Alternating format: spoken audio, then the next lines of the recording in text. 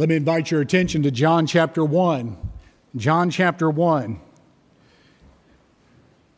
I want to let you know that I wish it were greater in my life, and I aspire to this, but I'm not hesitant to tell you that I love the Lord Jesus.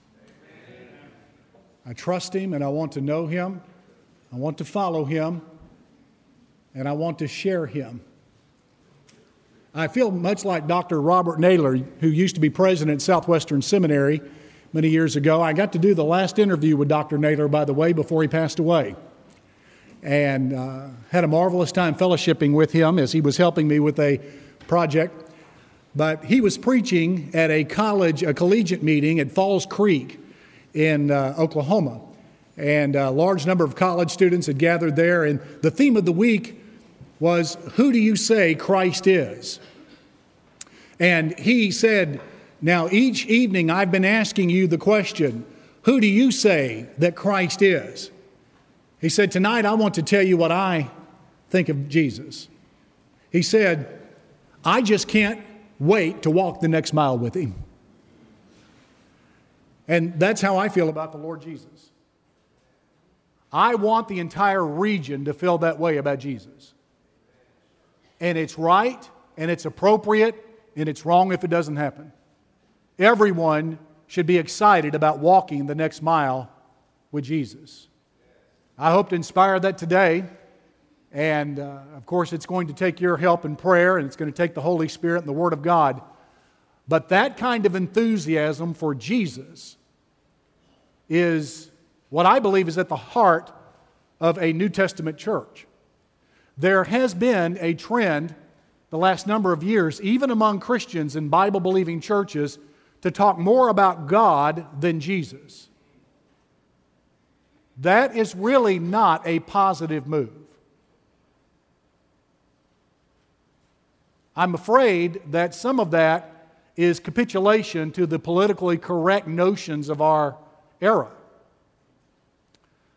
I need to make it unequivocal and clear, but God the Father wants to be known in Jesus. And when the Father has the opportunity to identify and to elevate a member of the Trinity, and when the Holy Spirit has the opportunity to identify and elevate a member of the Trinity, the Spirit and the Father are in one and in unison.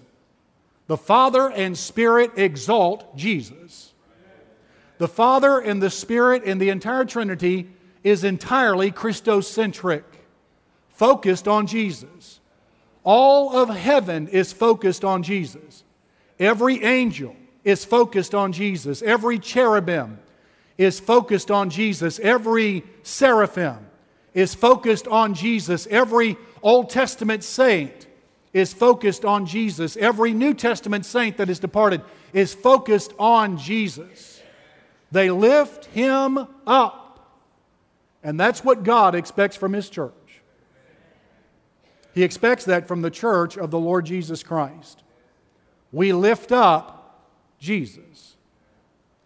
John had that same sentiment in heart.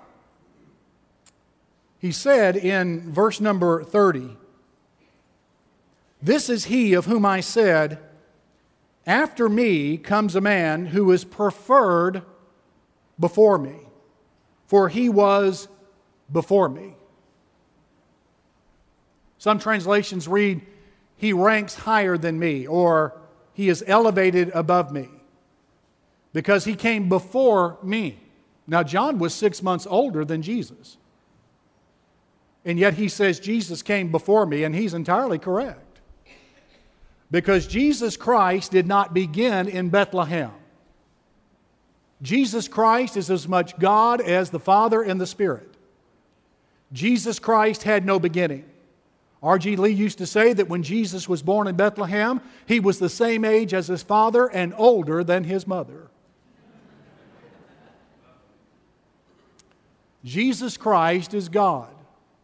And so in verse number 30, He said, Jesus is preferred before me.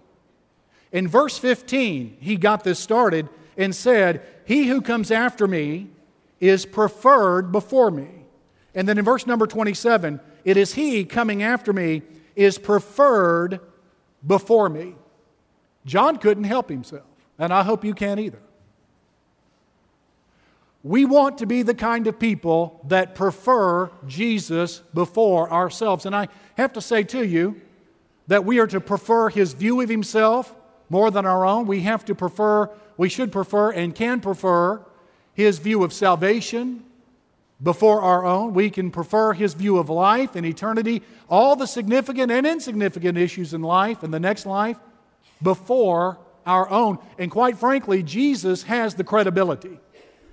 He calls for the whole earth to prefer Him before anyone or anything else. We say in Texas that there are some people who make statements and can't back them up. And when we find someone like that, they are all hat and no cattle.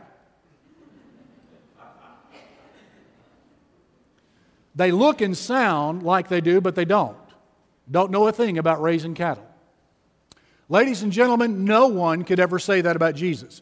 Jesus comes through all the way. He is worthy and deserving now of every one of us preferring Him before anyone or anything else, including ourselves. He is preferred. The Father prefers Him. The Spirit prefers Him. The saints and angels prefer Him. Oh, let us rush and run to join them in that happy chorus and prefer Him above all and everything else. Why? Well, in this text, beginning in verse 29, we find Jesus meeting His disciples for the first time. Later, He will call them to ministry. But here, He unveils Himself with some help from John the Baptist and others through a series of titles.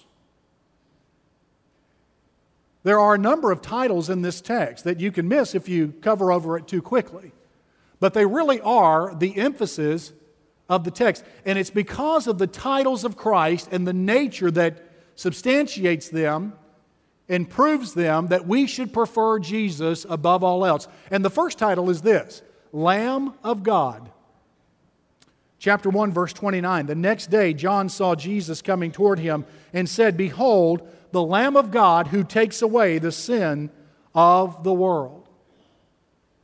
You know, a lot of folks want to bring to God their own offering, their own virtue, which they have to exaggerate, their own religious works or moral works, which they tend to exaggerate rather naively. And in evangelism and in witnessing, I have come to the sad conclusion that the vast majority of the world is naively self-righteous and lives under a false sense of security in their relationship with God, because they're bringing to God an offering that is of their own making and their own invention. In the Old Testament, God temporarily expected that from the Israelites, yet in a sense He didn't. He wanted them to bring the best lamb from their flock, the best offering from their flocks. And on the Day of Atonement, they would bring as a nation this one to cover the sins of the nation. But it was the best of their flock, and they would bring it, and that was a temporary sign of what Jesus would do on the cross. The priest would sacrifice the lamb, spill its blood upon the altar, and for a year the sins of the nation were atoned for or covered. John looks when Jesus approaches him and points to the crowd, like we all should, and points at Jesus and says, "Behold the Lamb of God who takes away the sin of the world." So instead of us bringing in this day our own offering to God in a temporary fashion, God the Father brings His own offering for our sins. The Lord Jesus Christ, He is not the Lamb of David. He's not the Lamb of Bob. He's not the Lamb of Bud. He's not the Lamb of John. He is the Lamb, the offering of God for the sins of the world. You don't have to take your own measly, exaggerated offering before God, that which is deteriorating, that which really is not worthy of the presence of God. That's not necessary. God has offered you His own offering in Jesus Christ. And He doesn't cover your sin. Oh no. He doesn't cover it all. Beloved, what He does is that He actually takes it away and removes it and eliminates it from the presence of God. That's the wonderful thing about coming to Christ, and that's when once you're saved, you're always saved, because sin, past, present, and future, is completely eliminated before God. The truth is, Revelation, after the book of John, talks more about Jesus as the Lamb than anyone else, and there, Jesus takes away sin from the entire existence of the universe. One day He'll return and completely eliminate its presence. And this day, He eliminates the penalty and the power of sin. He takes it away. And in the future, He will eliminate the very presence of sin. May I say to you, there is no other religious leader, past, present, or future, who is ever making that claim but Jesus. He is in a category above Himself. He's to be preferred above all else. He is the Lamb of God. But there's a second title. He is the Spirit-empowered one. In the Old Testament, the Spirit came upon prophets and priests and kings. And so when the Spirit comes upon someone in the New Testament, that is a highly significant event. God puts them into service. Verse 32, John bore witness, saying, I saw the Spirit descending from heaven like a dove, and He remained upon Him. I did not know Him, but He who sent me to baptize with water said to me, upon whom you see the Spirit descending and remaining on Him, this is He who baptizes with the Holy Spirit, and I have seen and testified that this is the Son of God. Jesus Christ was anointed like a prophet, priest, and king by the Holy Spirit. And so the works He performed were works of great power. And beloved, I've got to say to you, there's no exaggeration in Him. There is no evidence from the first century that anyone denied the works and the miracles of Christ. Even the enemies of Jesus admitted His miracles and works in biblical and extra-biblical sources. They said they were from the devil, which doesn't make any sense. The devil is not an adequate explanation for healing, joy to God, restoration. Jesus did not advance the work of Satan with His works. He toppled it, is what He did. And so, even His enemies, however, give us a great answer to those who doubt the miracles and the authenticity of Christ. Even they admit that He performed miracles of power, and great miracles. In fact, when everyone else was running from the lepers, Jesus accepted them and healed them. Reached out His hand and touched them first, then healed the leprosy. He didn't heal the leprosy first, then touch them. A woman that was hemorrhaging and was a great financial and personal frustration to many, had been bleeding for 12 years and hemorrhaging for 12 years. Jesus reached out and touched her. You weren't supposed to do that if you were a man, but we're talking about God here. He can do anything. That kind of thing does not pose a health risk to Him. When Jesus attended funerals, they never buried the corpse. He raised them from the dead. In fact, He arrived usually before the funeral had begun. And when He didn't, He arrived 4 days later after Lazarus was already buried. And then He stood at that tomb without doubt or gyration or gymnastics or some of the silly things that take place in this day. Jesus said, Lazarus, come forth. And Lazarus came forth. One preacher said it's a good thing He said Lazarus, for if He just said come forth, every corpse in that cemetery would have come up. Which one day they will. He's going to return to judge the living and dead, and those in the graves will hear His voice, and those who've done the righteous thing of trusting Christ will be raised to a resurrection of righteousness, and those who haven't to a resurrection of condemnation. Jesus Christ is the Spirit-empowered one. And Jesus didn't have to sweat or perspire when He did this. Not at all. Unlike Batman in the Lego movie, He got it right on the first try. Because the Spirit was on Him. There's a third title, and that is the teacher.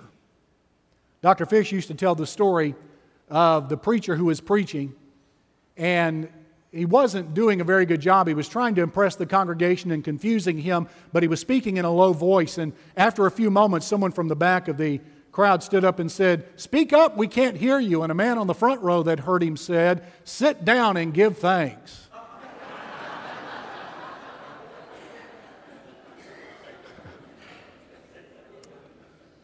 I had one deacon that said, one night, I'm going to call you, Pastor, when I have insomnia and ask you to preach so I can go to sleep. Do you know no one ever said that about Jesus in his preaching and teaching? His words are memorized and quoted today more than anyone else. He is exalted as a teacher. No one said the things that Jesus said, and it's remarkable. He said them in our own language. Lyman Santa at Yale University did a study of a translation of the Bible, and it dawned on him one day that Christianity is the only religion not recorded in the language of its founder. The New Testament is not recorded in either Aramaic or Hebrew, at least the original copies. The New Testament is recorded in what originally? Greek, and not classical Greek, but Koine Greek, which is common Greek. And Lyman Santa went on to say that God has never had anything to say that could not be said with common language. And that God wants to be heard, and when He is heard, He wants to be understood.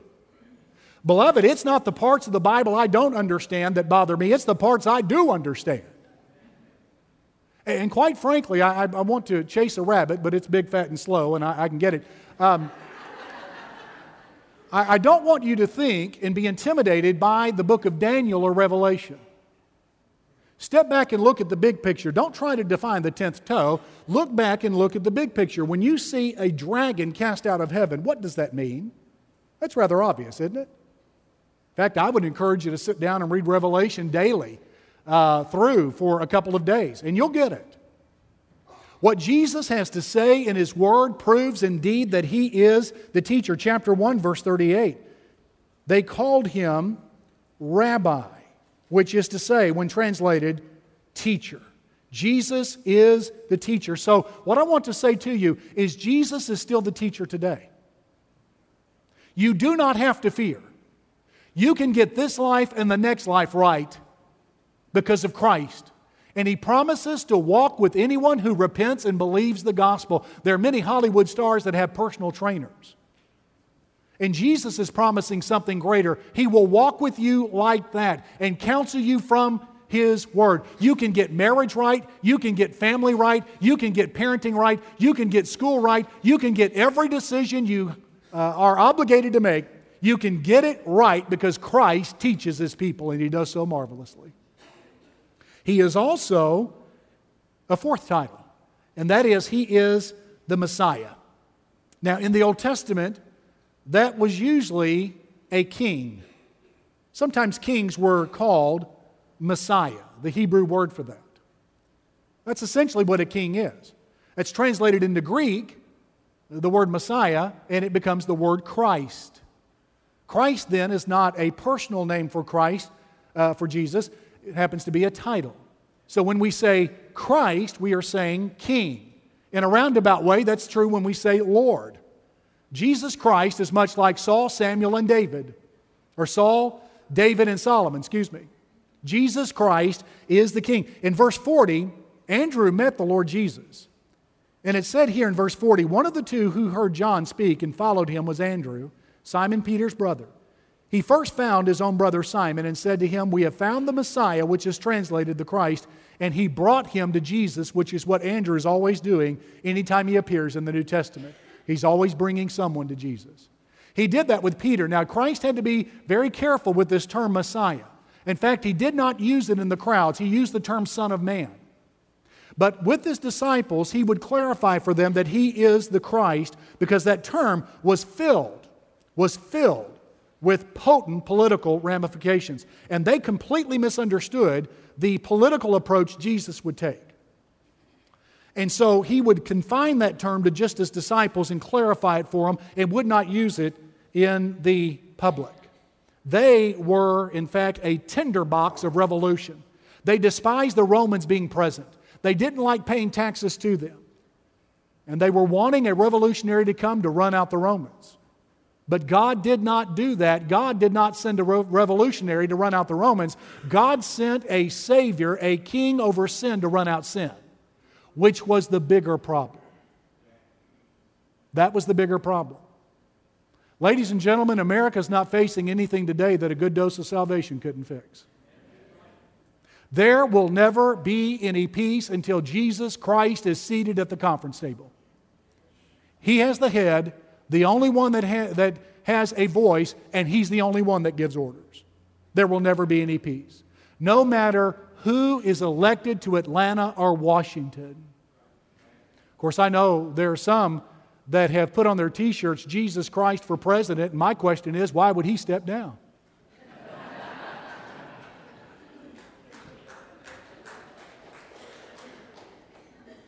He is exalted above all.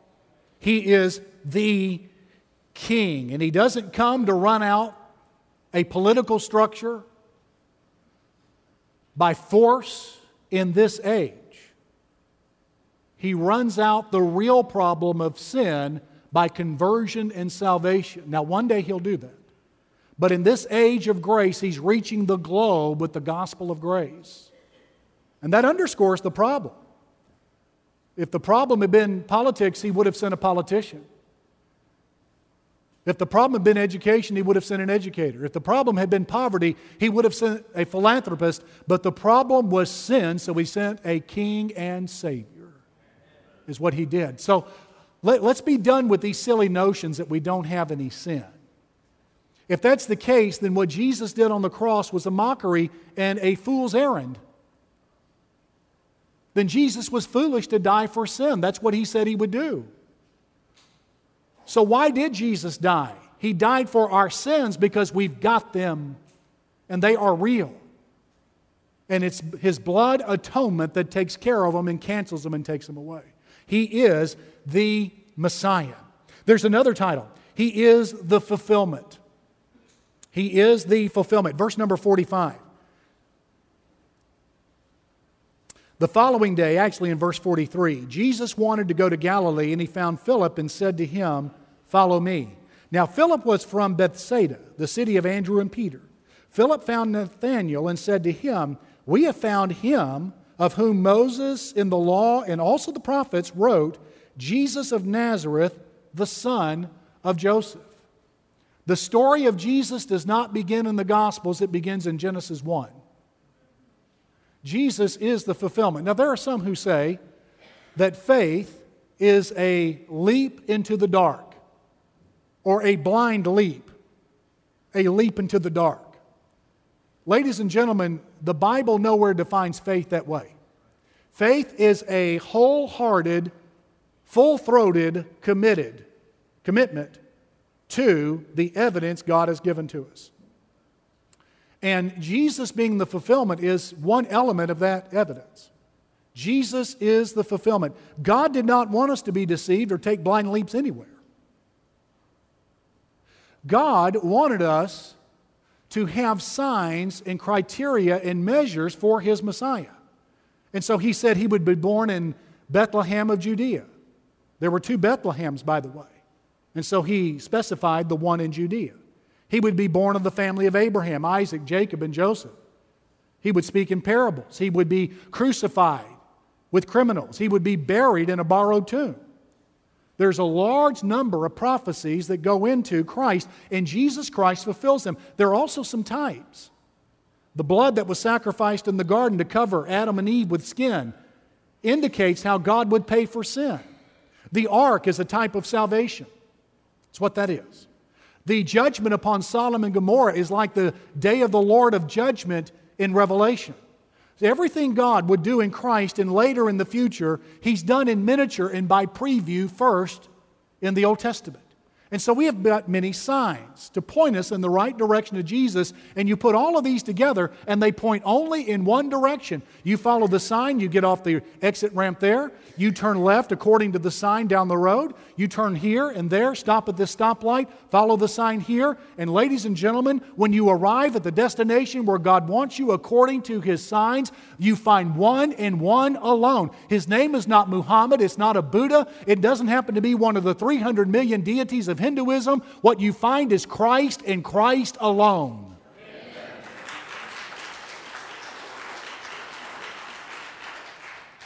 Jesus is the fulfillment. So listen to me carefully. Faith is not a leap in the dark. It is a step into the light. And that's what God is calling you to do. Come out of your darkness today and step into His marvelous light. And Christ will be your light.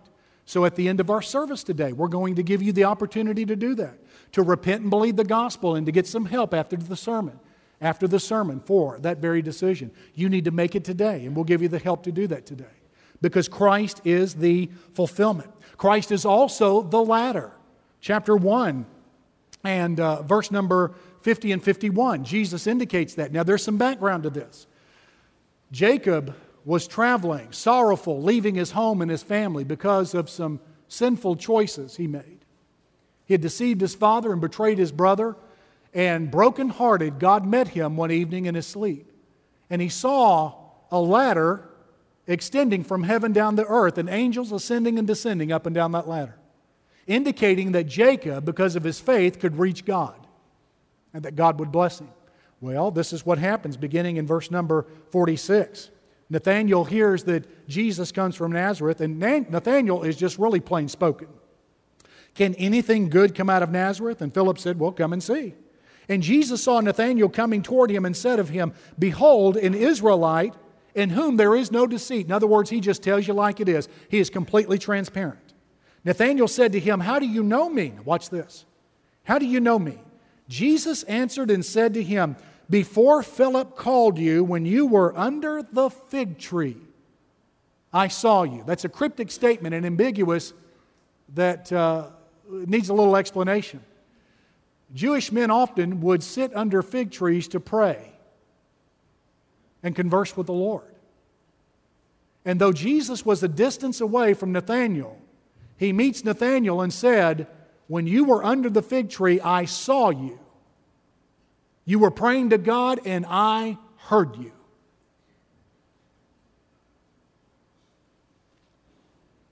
Well, he did the only reasonable thing that I hope you'll do today. He said in verse 49, Rabbi, you are the Son of God, the King of Israel. A radical public statement to be made is what he made publicly. Jesus is the ladder. God Himself has provided a ladder between heaven and earth. He did it for Jacob, and that prefigured Jesus, because Jesus is the way, the truth, the life. No one comes to the Father except through Him. He and He alone. And then finally, Jesus is the Son of Man.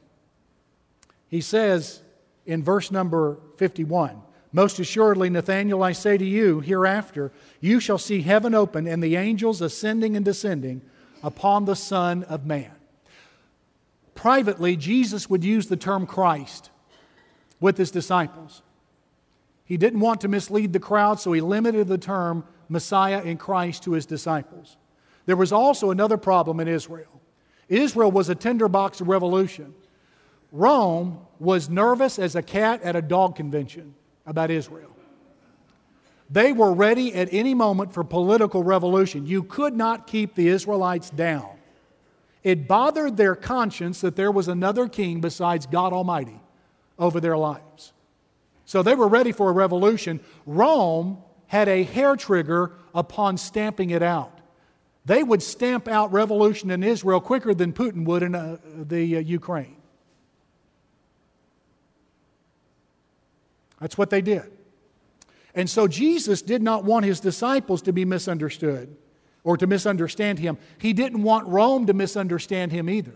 And so He used an ambiguous term for kingship that the Jews would understand, but the Romans would not. And it comes from Daniel 7, where there are a variety of kingdoms, and the Ancient of Days, another term for God, gives power and authority to the Son of Man to eliminate all rival kingdoms.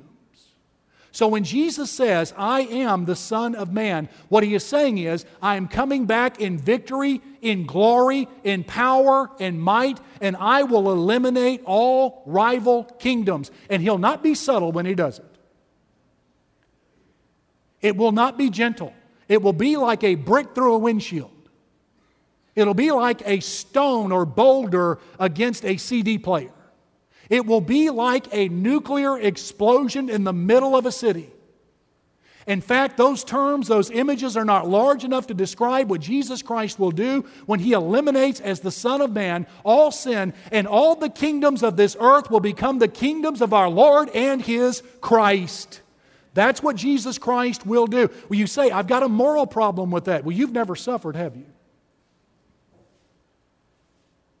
Just imagine slaves and their joy over the Emancipation Proclamation in the 19th century, and then you've got a view. If slavery, 19th century slavery, does not bother you, I question your morality. If Jesus Christ's return and elimination of evil from the earth in a hurry and in a passion and in an apocalyptic event does not thrill you, what does that say about your morality? Your view of sin is not the same view of God. The world is suffering and most don't even know it. Jesus is the Son of Man, and that leads me to conclude like Dick Baker did many years ago in some of his lyrics, that what we need is more of Jesus. What we need is more of Jesus. What we need is more of Jesus in our lives, every day, every way. What you need is more of Jesus. What you need is more of Jesus. What you need is more of Jesus in your life every day and every way. One woman worked hard all of her life, and she suffered from lack and barely made ends meet all through the decades of her life. And she'd really never traveled much further beyond her county. But her children had the opportunity near when she retired to take her to the beach so she could see the ocean. And she stepped out and looked at it and was overwhelmed by how vast the ocean was. And she said, "Thank God, finally there's enough of something."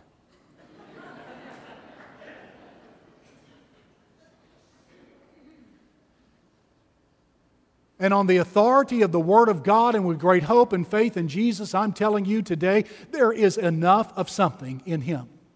There is enough grace to cancel every sin. There is enough presence to eliminate all fears. There's enough hope to give power for today. There's enough strength to absolutely terrify hell. Jesus Christ is enough. He is enough. Thank God there is enough of something in this life. So it's high time that we give Jesus His due. It's time to trust Him.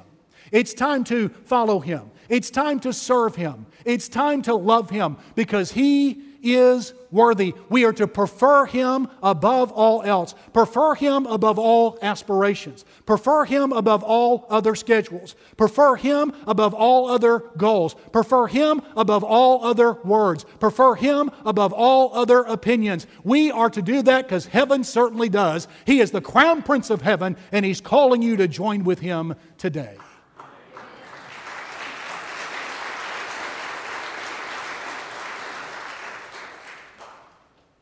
Prefer His view of Himself above your own. Don't say something silly like He's merely a teacher. He is God, man, Savior, and Lord. Prefer His view of your sin more than your own. If we did not have guilt and sin, He would have never died. Humble yourself before Him. Prefer His view of salvation more than your own. He paid the penalty at the cross, and there's an offering from God from heaven to cover your sin. Prefer your response, His response, to your own. Repent and believe the gospel. Repudiate all yesterdays outside of Christ and embrace Him in faith alone today, not to leap into the dark, but to step in the light. You've got the opportunity to do that now. Others of you need to come and become part of Beach Haven Baptist Church by baptism, transfer of a letter, or some other means. God has put on your heart, maybe some of you, to preach the Word of God and to serve in full-time Christian ministry. God's calling some of you to rededicate your life.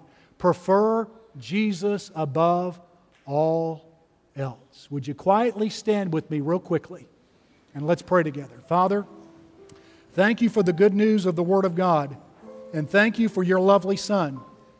You say from heaven, "This is my beloved Son, in whom I'm well pleased," and we shout, we're pleased with Him too. And we're embarrassed that our words are not better to declare our great love for Him. I want to pray that friends today would repent and believe the gospel.